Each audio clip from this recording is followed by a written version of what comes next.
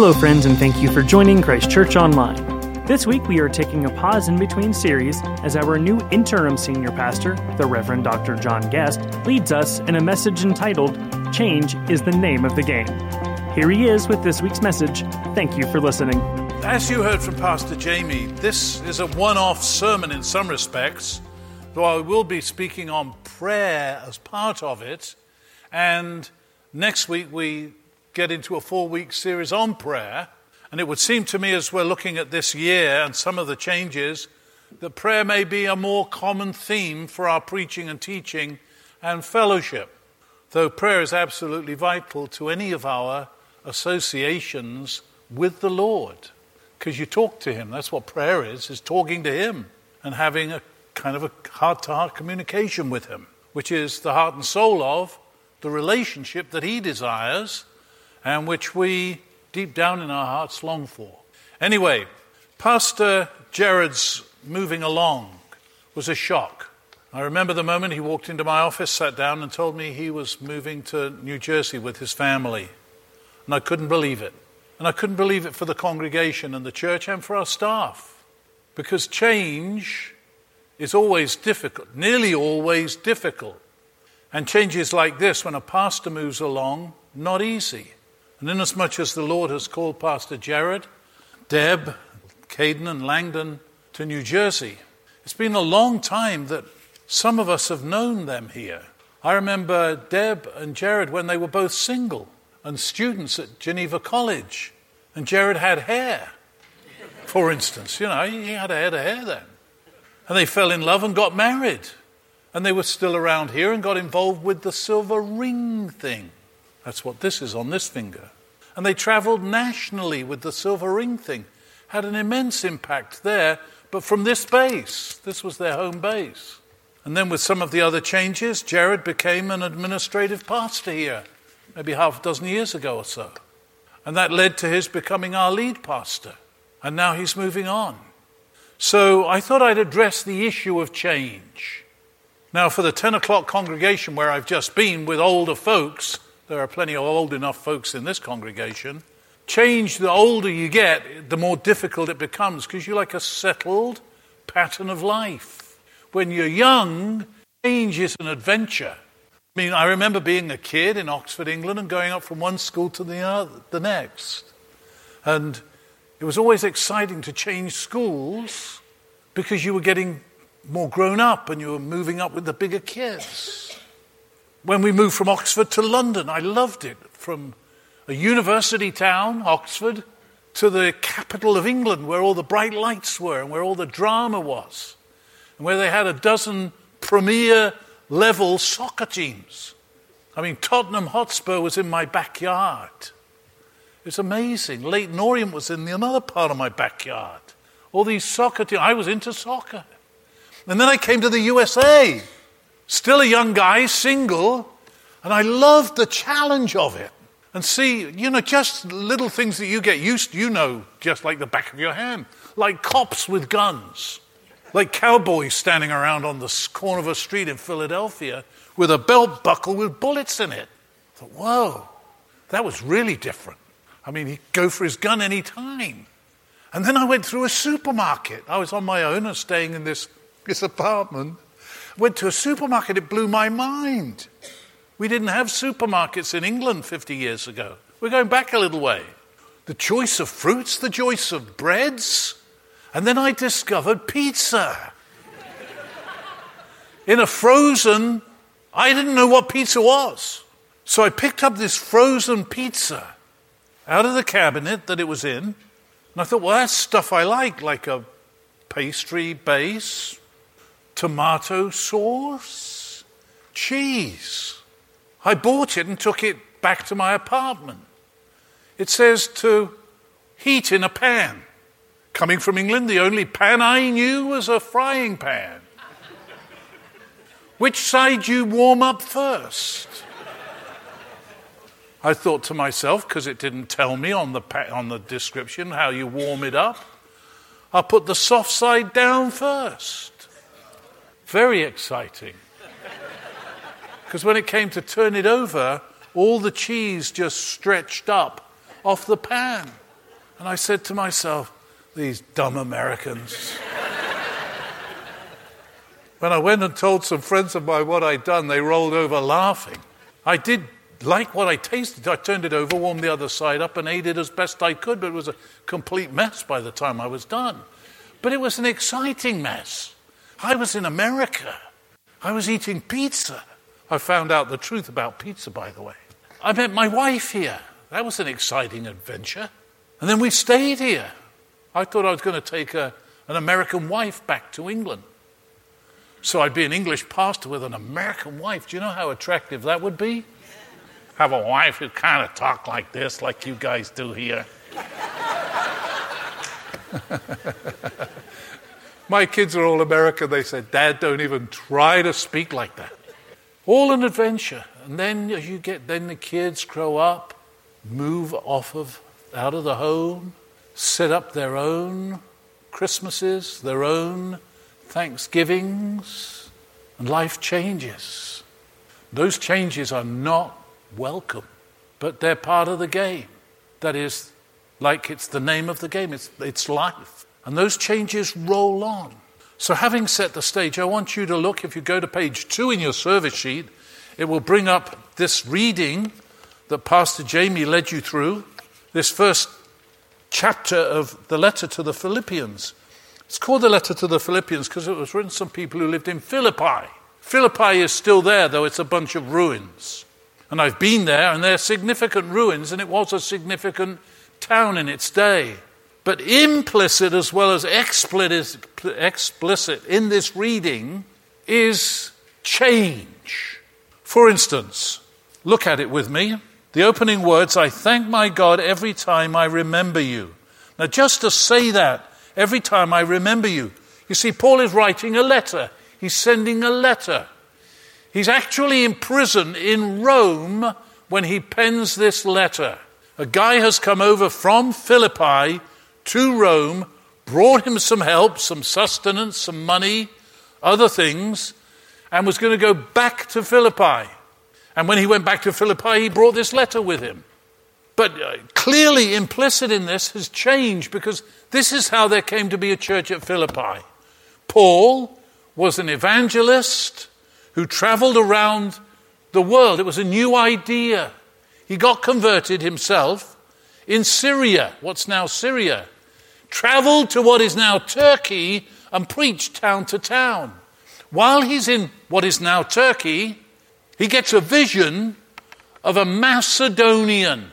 Now that's like in the Greco-Roman world. That's part of the West, as we call it today.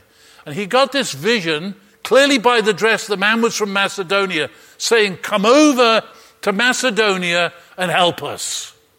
And he took that as a message from God, immediately got his act together with the little entourage with which he traveled, and caught a boat north up to the Aegean, north and into this region of Macedonia where there was Philippi, and he ends up meeting with some Jews in the first place, and they listen about Jesus, start a little worship service, then he starts speaking in the town, and then the Romans and the Macedonians start believing. Then there's a riot because of what he's teaching. He gets flogged and thrown into prison. There's an earthquake. And in the earthquake, the jailer ends up coming to Christ and his family because of Paul and Silas singing in the prison. And so a little church gets founded there. But Paul moves on. That's a massive change. They became believers because of Paul. He was their hero. I've got a picture on my desk of the first pastor I got to know as a teenager, going to church, chasing a girl. And I sometimes am moved to tears when I look at my friend, because he became my pastor. He was the one who invited me to go and hear Billy Graham, and I got converted. He's the man who took me off to college to become a minister. When I went to train for ordination, he took me. He bought me my first religious garb. He gave me a dictionary that I still have in my bookcase. I love that man. The Philippians had that attitude towards Paul and he toward them. That'll become evident in this reading. So he writes to them. And here's the first clue when you hit change, is to go to God and talk to him about it. What did Paul do when he spoke here? He's describing what he did. I thank my God every time I remember you. He turned his remembrances of them and the sadness of not being with them and the struggles that he heard they were going through, he turned that into a personal prayer time between him and the Lord Jesus. And look at what he goes on to say, therefore. Very next verse. In all my prayers, for all of you, I always pray with joy. And he talks more about that praying. But here's the deal. When you hit change, you pray. For instance, let me encourage you to pray for Pastor Jared. He's moving with his kids. He's got 2 sort of preteens on his hands, along with his wife Deb on her hands. And it's a whole new world for them. They talk differently in New Jersey than you Yunzers in Pittsburgh, you know that. They drink coffee in New Jersey. They drink water in New Jersey. Did you hear that little inflection there? Did that come through? Yeah, they sound like they're from Brooklyn. It's a whole new world for them. I have no doubt that those kids will grow up talking like that. That'll be fun. Pray for them. Pray for our pastoral team here. Jared and Deb, very close part of our pastoral team. One couple came up to me just last week and said they'll miss Jared. He counseled them in their marriage, and it's made a world of difference. And I said, well, go tell him, but you pray for him. But they said, we will miss him. Maybe the same is true for you, because you get that feeling when the pastor leaves. And he's been our senior pastor and our team leader for these last several years. And you've got the other change, well, wouldn't you know it, they call on me to come back and be one more time the interim pastor. My wife calls me the comeback kid. So you got that to deal with. You pray for me. Pray for our team. When you hit change, the first thing you got to do, if you take Paul's example, is go to the Lord and talk to him about it. And there's praise, and there's different kinds of prayers that he prays for them. Look at what he prays for them.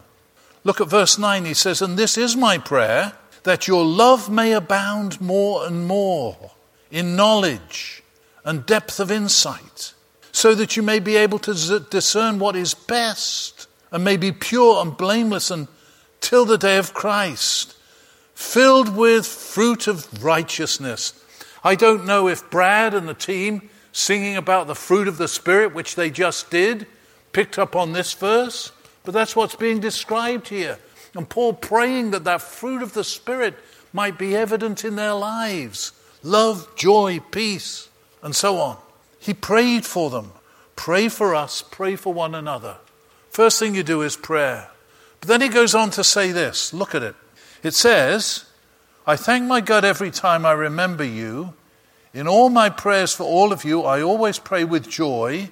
Verse 5, because of your partnership in the gospel from the first day until now. If you've got a pen or pencil in your hand, circle 2 words in that. Number 1, partnership, and secondly, the first day. The first day. Because of your partnership in the gospel from the first day until now. Let me ask you, what do you think the first day was? I described what happened. Paul goes to Philippi, he's preaching there, and the people become believers and they create this new young church. What do you think the first day was? When they first became believers. When they heard the gospel, that Jesus was alive, had died on the cross for their sins, and were willing to choose to yield their lives to Christ, ask the living Jesus to come into their lives and begin again a new life that was countercultural to the Greco-Roman pagan god, sexual debauchery of what their temple worship was, and all their feasts and their drinking and their sacrifice, a whole different world, to come to Jesus, surrender to him, ask him into their lives, and begin to live a different life from the first day. And Paul would be thinking of that. He would have gotten to know these people individually and personally. They were known to him, and they were dear to him, as well as he being dear to them. From the first day until now, their partnership in the gospel. Listen to this. They didn't just get converted, they got committed. I remember Pastor Ed preaching on those two words a few weeks ago. Converted and then committed. Partnership involves relationship, and in that relationship, a mission fulfilled, the sharing of the gospel. It's fellowship in the gospel, or to enlarge on that thought, the work of the gospel. Sharing the good news together, which is part of what got Paul into trouble, as right there and then, you've got a growing group of believers who are counter-culturally living and worshipping. And Paul is thanking God. He's turned this into prayer for them and thanksgiving, because from the first day they became believers. They also became partners in the gospel with him and the team there. Both converted to Christ and then committed to him and to one another. Now let me tell you something. Both of those, you looking at me? Both of those are radical. The radical commitment to Christ, and then a radical commitment to one another in the work that God's given us to do. Some of you get committed to Christ and you don't want to get committed to each other, and especially you guys. You don't want to turn up to bowl night, man night. You don't want to get involved with other guys. You want to live your own life with your own family, do your own thing. Probably because you think maybe those guys get to know me, they won't really want me to even be a part of anything. Because being a guy, I know how guys are. But both commitments are radical. In the first place, to ask Jesus into your life. Just last weekend, I was preaching out in California, in the desert area near Palm Springs, at a resort, not bad, where they had a chapel service, fantastic. Maybe 300-400 people from this resort in this chapel service with a chaplain, friend of mine, Jim Gwynn, who'd asked me to come and preach. And in a conversation we'd had earlier in the week, I mentioned the turning point for me was just hearing a friend say to me that Jesus came that we might have life and have it more abundantly. And I thought to myself as a young teenager in those days, that's exactly what I'm looking for, that kind of life. So he asked me to speak to his community about that thought. So I start off with that idea. I said, but the reason I didn't want to get involved with Jesus, because I didn't want to become like the Jesus people who look miserable to me. I used the word dour, kind of miserable. Most of the churchgoers I knew, I didn't want to become like them. Isn't that an indictment of some sort? Can you identify with what I've just said? Didn't want to be like them. But I did want Jesus. I did want to be forgiven. But the battle there was I didn't want to hand my ego, the core of my life, my identity, over to him. To do so was radical. By age 18, I was ready to make that move. And I asked Jesus to come into my life. But the battle was essentially not a theological battle. It was an ego battle, because I knew that if I handed my life over to him, he would take the driver's seat, and who knows where he would drive things. My life. But that night, when I understood that I needed to surrender, I did so in London, and that was the beginning of the rest of my life.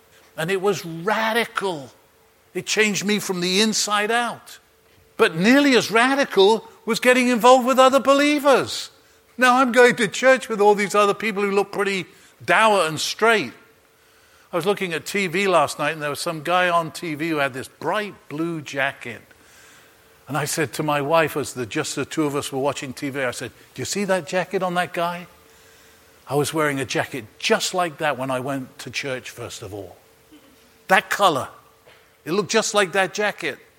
and I clearly wasn't one of the church people.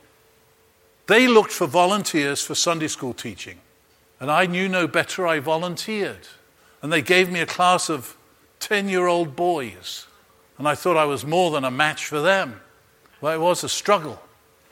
But that was the beginning, which meant I had to commit to every Thursday night being with the other Sunday school teachers and taught the lesson that I was going to teach on Sunday. That's how it worked then. So every Thursday I'm meeting with some other young adults like myself and some older ones, and we're being taught a lesson that we're going to go teach on Sunday.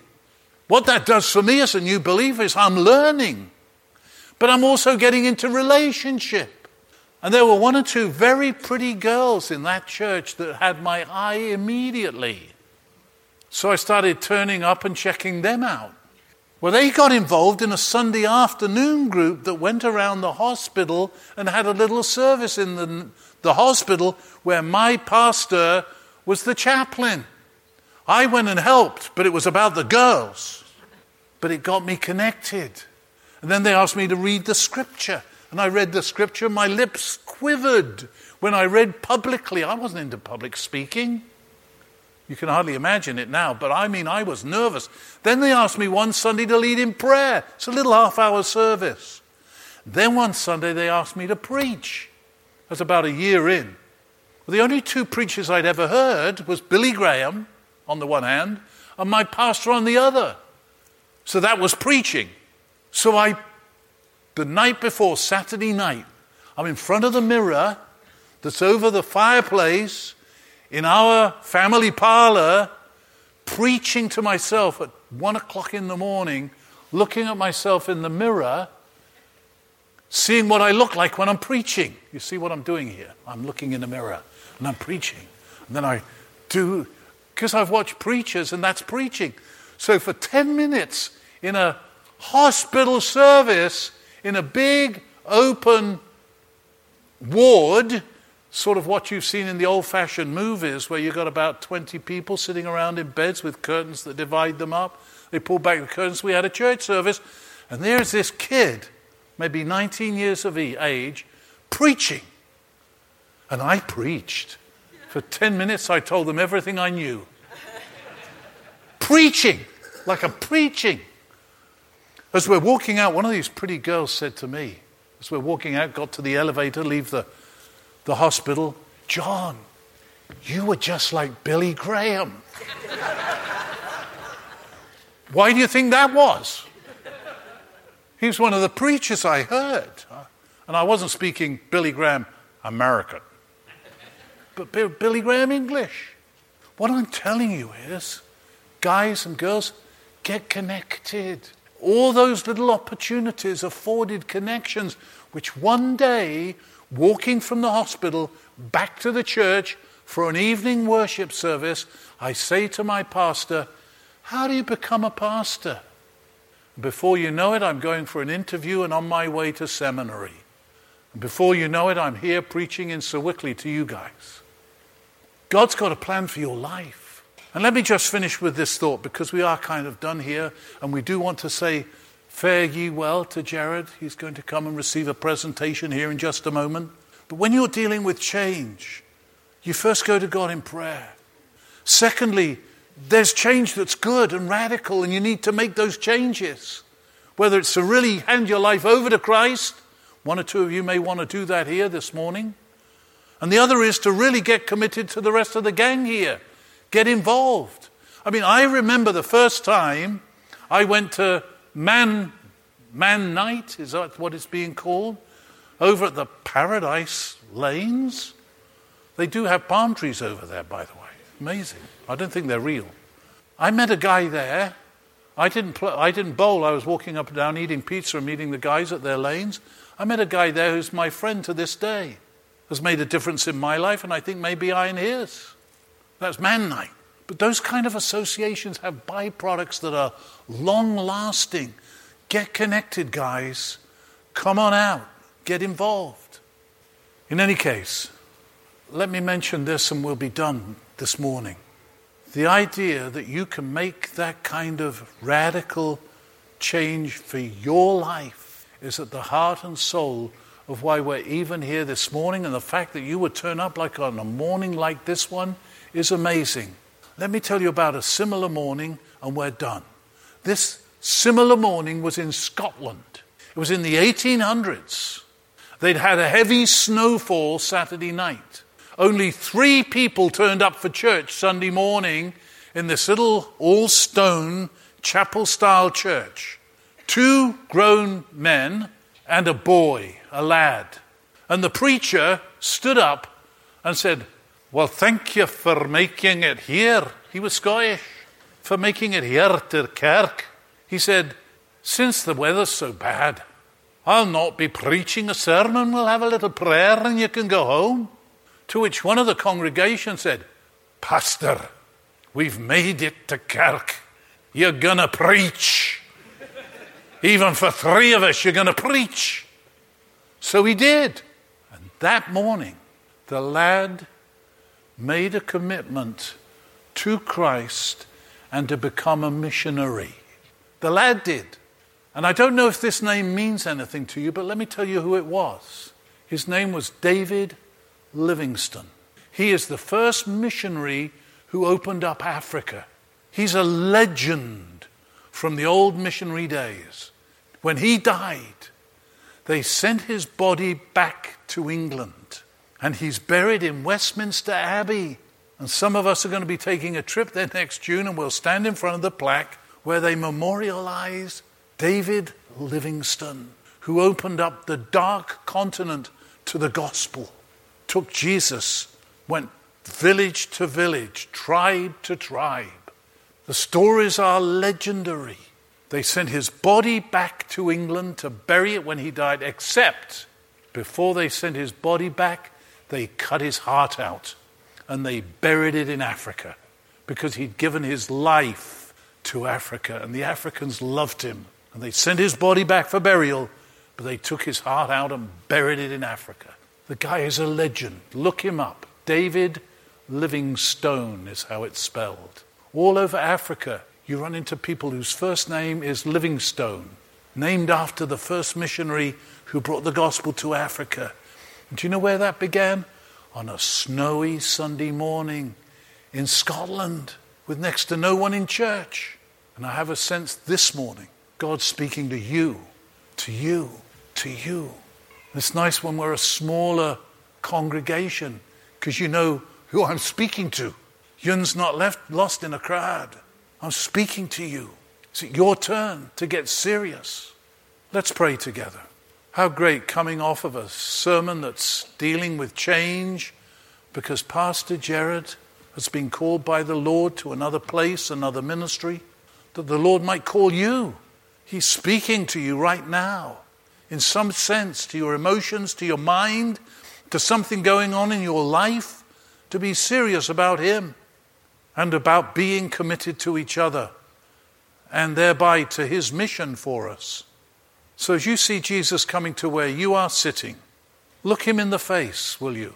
See him looking at you, loving you. He knows who you are. You're not lost to him. He knows exactly who you are and what you're dealing with. So from your heart to his, you make my prayer yours. So in the first person, in your own heart, say, Lord Jesus, I need you. For a dozen different reasons, I need you. Come into my life. Take over. I need you to come and sit on the throne of my life, to surrender my ego to you, to hand myself over to you. Here I am, Lord. Take me. I'm yours. And Lord, even as I say that to you, give me the guts and courage to get connected to others in the church family here, to get into a small group, some home group, some fellowship of men or women or a Bible study or a ministry, to get connected. Lord, you've got plans for my life.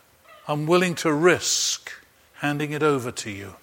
I'm willing to risk you redirecting what I'm doing with myself and whatever changes that means to me, to my career, to my family, to my friends, to where I fit in the pattern of things in society.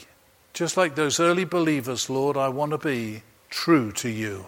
true to the fellowship, true to what you want me to be, true to your calling on my life.